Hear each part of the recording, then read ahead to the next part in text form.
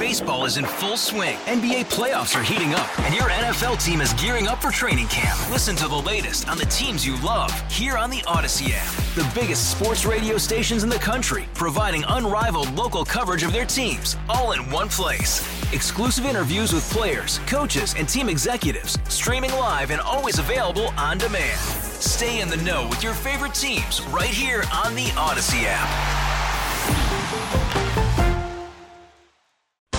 Welcome to KCBS In Depth, a discussion of one of the topics making news this week. This is KCBS In Depth. Welcome to KCBS In Depth. I'm reporter Jenna Lane, and our guest this week is San Francisco Mayor London Breed. Thank you for joining us on In Depth today. We are happy to have you in the studio for, I think, maybe the first time since you have been elected. Maybe. I don't know, maybe. How are you settling in to the office and to what must be a pretty significant change in your life? Yeah, I'm settling in just fine. I have a great team of people who are helping me to implement many of the things that I promised voters I would do. We are already up and running, and I'm most excited about the fact that we are looking at building a modular housing factory to build more housing. San Francisco will be the first customer of this modular housing factory, and we are committed to $100 million for affordable housing once this is built. So many of the things that I talked about in the campaign trail are things that we're able to make a reality sooner rather than later. So I'm really excited getting settled in and pushing to address many of the challenges that we face: housing, homelessness, transit, public safety. The list goes on, and we're tackling those issues. Who might live in that modular housing? So it could be formerly homeless individuals, the people who we see every day, who we know need housing, families, people who need housing. It's less expensive to build modular housing, which makes the money that we have to build affordable housing specifically stretch a little bit further. In general, it seems like a lot of your emphasis when we talk about homelessness, at least so far in your administration, has been on that supply. And you've emphasized on a couple of occasions that most of the money we spend as a city goes toward keeping people in the housing they already have. Can you talk about some of the housing production goals that you hope to facilitate as mayor? So the perfect example of supply providing an opportunity, Mentally, we just opened a 50-unit building. The building was already there, needed some work and renovation and some TLC, and we placed 50 individuals who were struggling with homelessness for years in those units. And it took a lot of work because in having conversations even with some of the residents there, they were struggling. They were struggling with a number of challenges, including drug addiction. And getting them into a safe, affordable place with supportive housing and services has really transformed their lives. And that's 50 people who are no longer homeless on the streets of San Francisco. One of the things that I most recently did was give a directive to city departments that work on ADUs, accessory dwelling units, which are also known as in-laws. We have over 900 possible units in the pipeline that have been boggled down with bureaucracy, getting mixed information about how they need to proceed in order to get that housing done. And in some cases, it's taken over 18 months to get a permit to build a in-law in a building that typically is a rent-controlled building. This is the only way that we could provide rent-controlled units in our housing stock. That's 900 units that are waiting for approvals. My executive directive was that we make sure that the process is completed within 6 months for those backlogged units, and moving forward, all new applications will take no more than 4 months. These are affordable units. Usually they're less expensive to build and most likely will be rent controlled because they're built in rent controlled buildings that already exist. And part of what we have to do as a city is get creative, modular housing, in-law units, identifying underutilized sites to build a housing like we did on Hayton Stanyan, the McDonald site, where we have the possibility to build anywhere between 120 and 160 units. We also need to make sure we cut back on the bureaucratic red tape that gets in the way of housing production.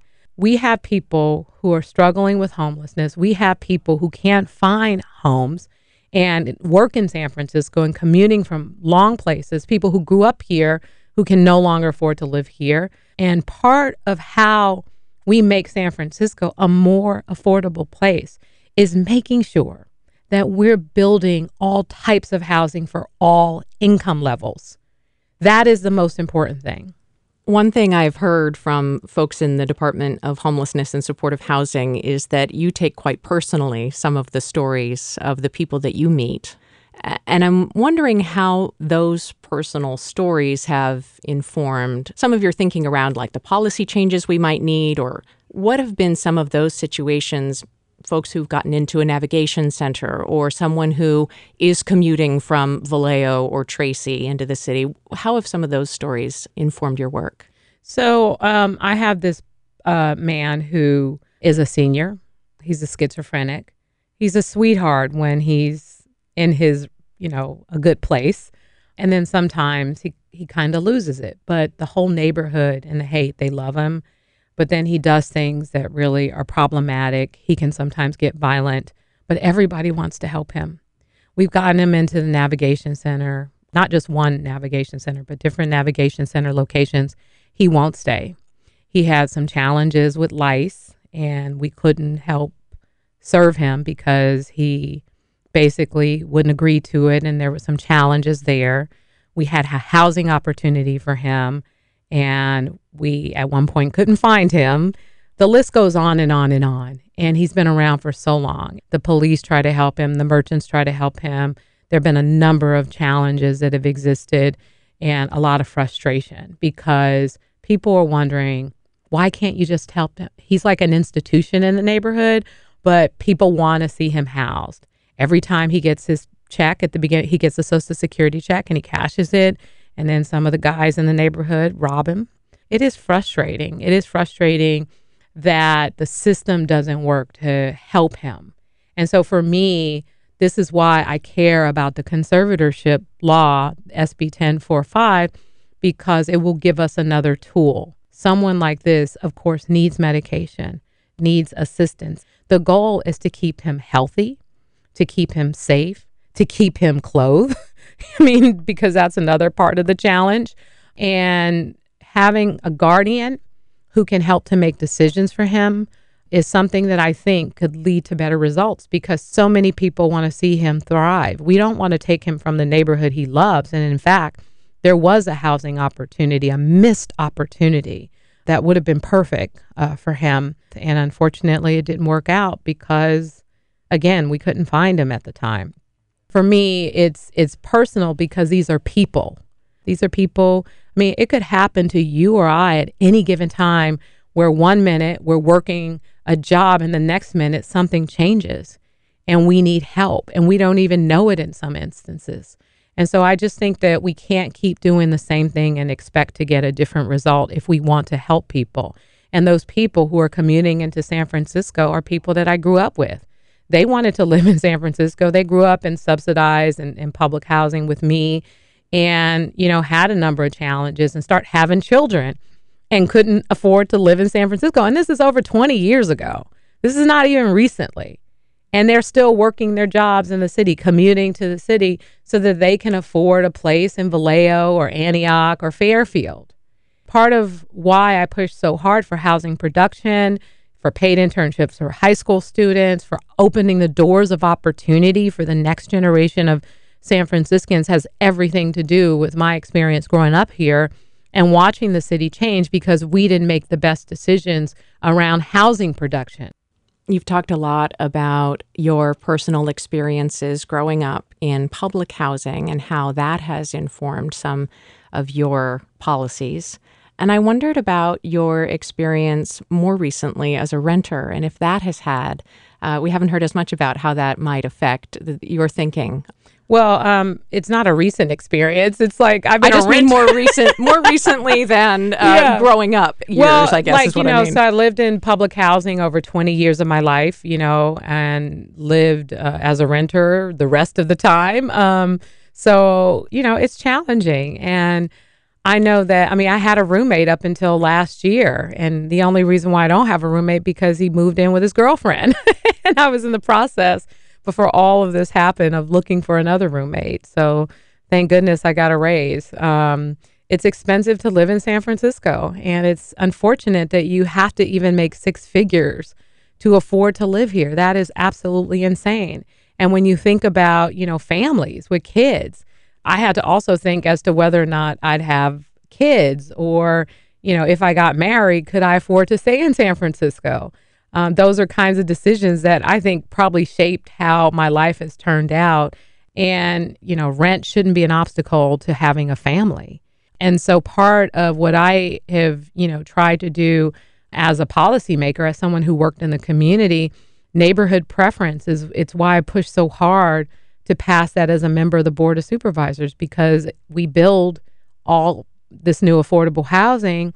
And we wonder why the people who were born and raised in these neighborhoods had no chance of even getting access to those units. HUD, the federal government, had told us no, that they wouldn't allow us to use it because it perpetuates segregation.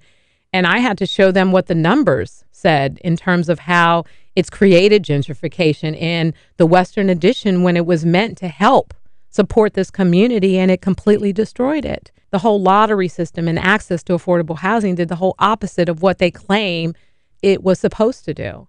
And so I fight hard based on personal experience because I want the housing to go to the people who we know who need it. I want to just be able to swoop people up off the streets and put them into a unit.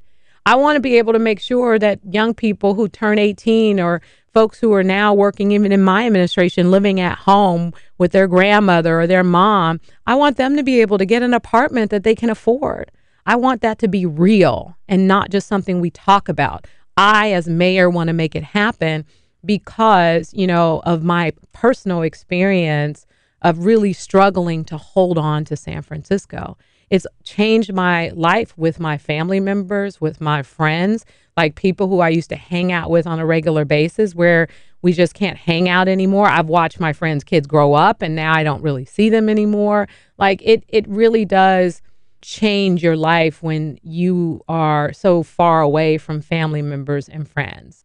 I think a lot of people listening can relate to that, to the struggle to stay and all the compromises that you have to make in order to make it work. Another question that I think is on the mind of a lot of renters is what would it look like in San Francisco if the Costa-Hawkins repeal were to pass? And what's your decision on whether we need Prop 10 to reform rent control? Yeah, I support it. One of the challenges when I was supervisor that was most frustrating is people who would come to my office with notices of rent increases anywhere between $500 and $1,500.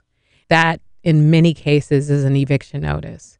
But I also think that it's important that we think about striking a balance with our local laws. So, for example, if this passes, what we need to do is make the right laws so that we don't stop new development either. So what would passing the right laws look like? How would you like to see San Francisco respond? Part of it is it's important for us to work on clarity around the legal requirements under the law. Then we will develop the right kind of legislation based on that. So there is no plan that we will be able to put out now without understanding legalities if this law passes. Another issue that San Francisco's had to navigate without knowing exactly what's going to be happening on the state front is safe injection. And the work on this has been going on for a long time. So what's the plan for San Francisco? We know that you want to open these facilities sooner rather than later, that there are a lot of complicated issues to work out, and that there are a lot of people sitting around the table trying to solve these problems. How is that process going? How? Yeah, it's something that I think people are very interested in seeing us do because I think people want to see how it works.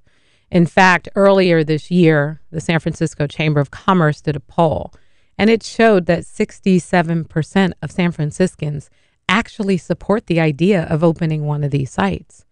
And so part of what we are having a discussion with now is trying to decide on what are some of the best practices, what are some of the best locations, do we do one or several locations?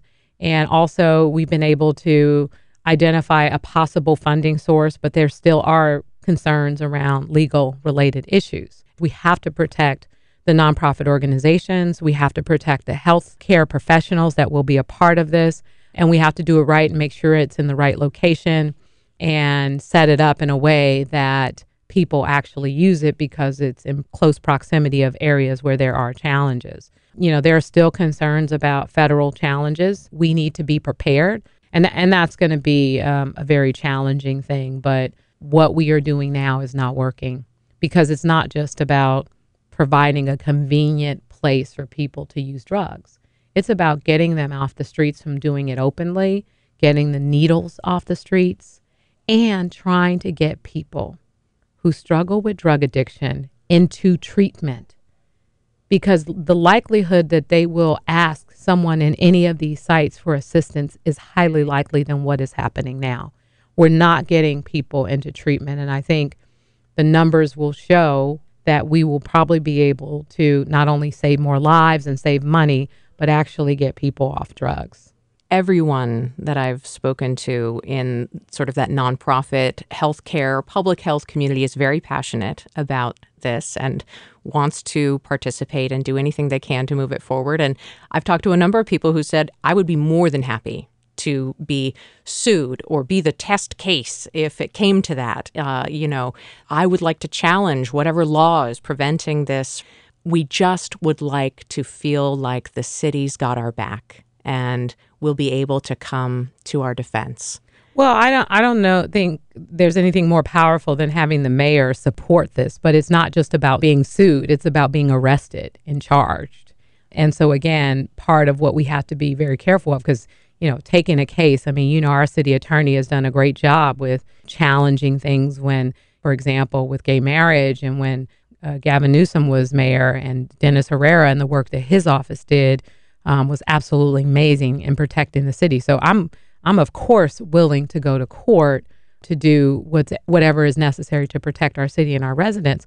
And the biggest concern here is I don't want federal officials to come in and arrest employees of any of these institutions. I don't want people to be arrested for this. Utterly unscientific. You type in London Breed into Twitter in the search field, and almost all the results are people generally in SoMa or around 6th and Market, and it's little videos, and they say, look, London Breed, here's someone else shooting up.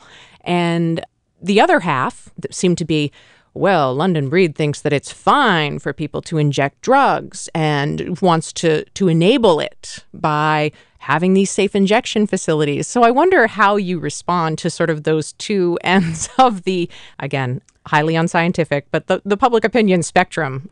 So the sad reality about people who struggle with drug addiction is that just because we don't like it or we don't want to see it doesn't mean that it's going to just go away. I grew up in public housing. I've lost family members and friends to drug use. I've seen people, strung out. I've seen it all, and I've seen it all throughout my entire life. And what I am trying to do as mayor is figure out a better way to deal with it.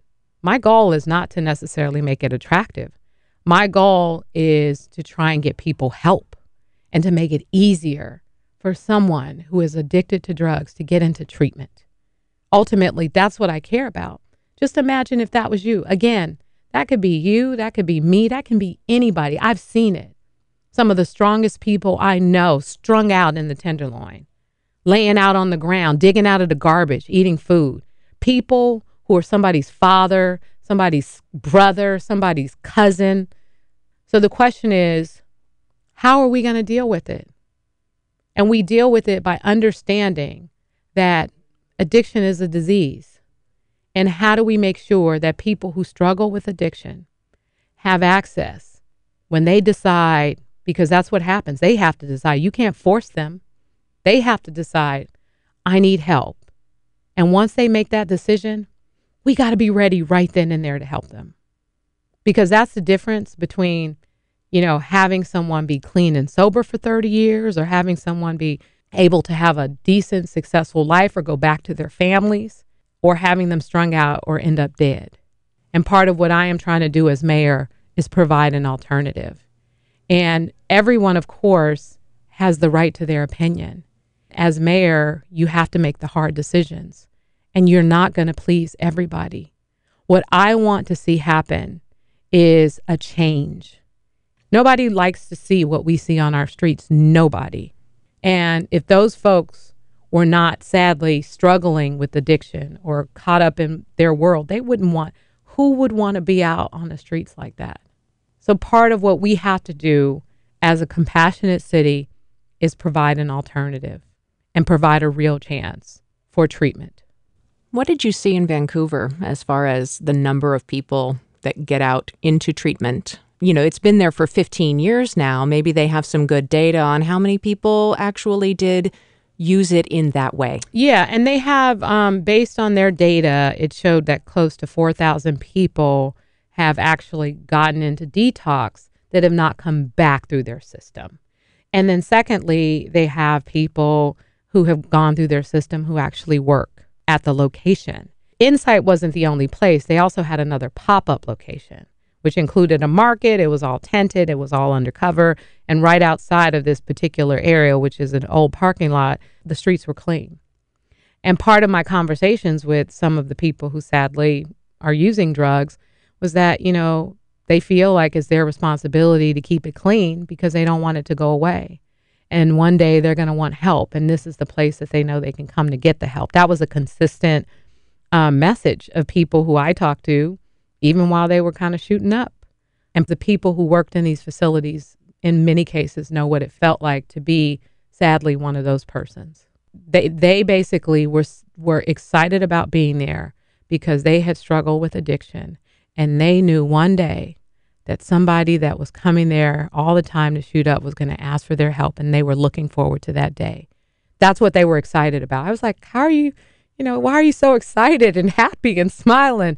And they're like, we don't like to see this either, but we know they're going to come to us for help. And that's what we look forward to. And I thought, wow, that's a great attitude.